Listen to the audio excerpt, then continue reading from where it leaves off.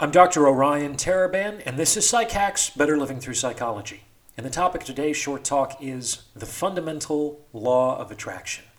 Let's jump right into it. The fundamental law of attraction is people want what they want, not what wants them. I'll say it again. People want what they want, not what wants them. Think about it from your own experience. No matter your current feelings about dating and relationships, there was likely a time in your life when you received unwanted attention and affection from another person. The fact that you did not reciprocate this person's attention and affection may even have motivated this person to try even harder to communicate their intentions. What was the effect of this additional effort on your level of attraction? Did you suddenly make an about face and think, wow, I wasn't attracted to this person at all, but I guess I didn't know just how into me they were, and now that I do, I just can't resist them anymore?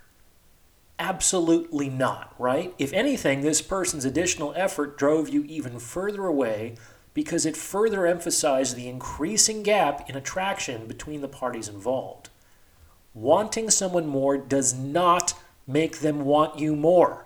It will likely do the opposite. On the other hand, wanting someone less can make them want you more. It doesn't always, but it can. This is the fundamental law of attraction. People want what they want, not what wants them.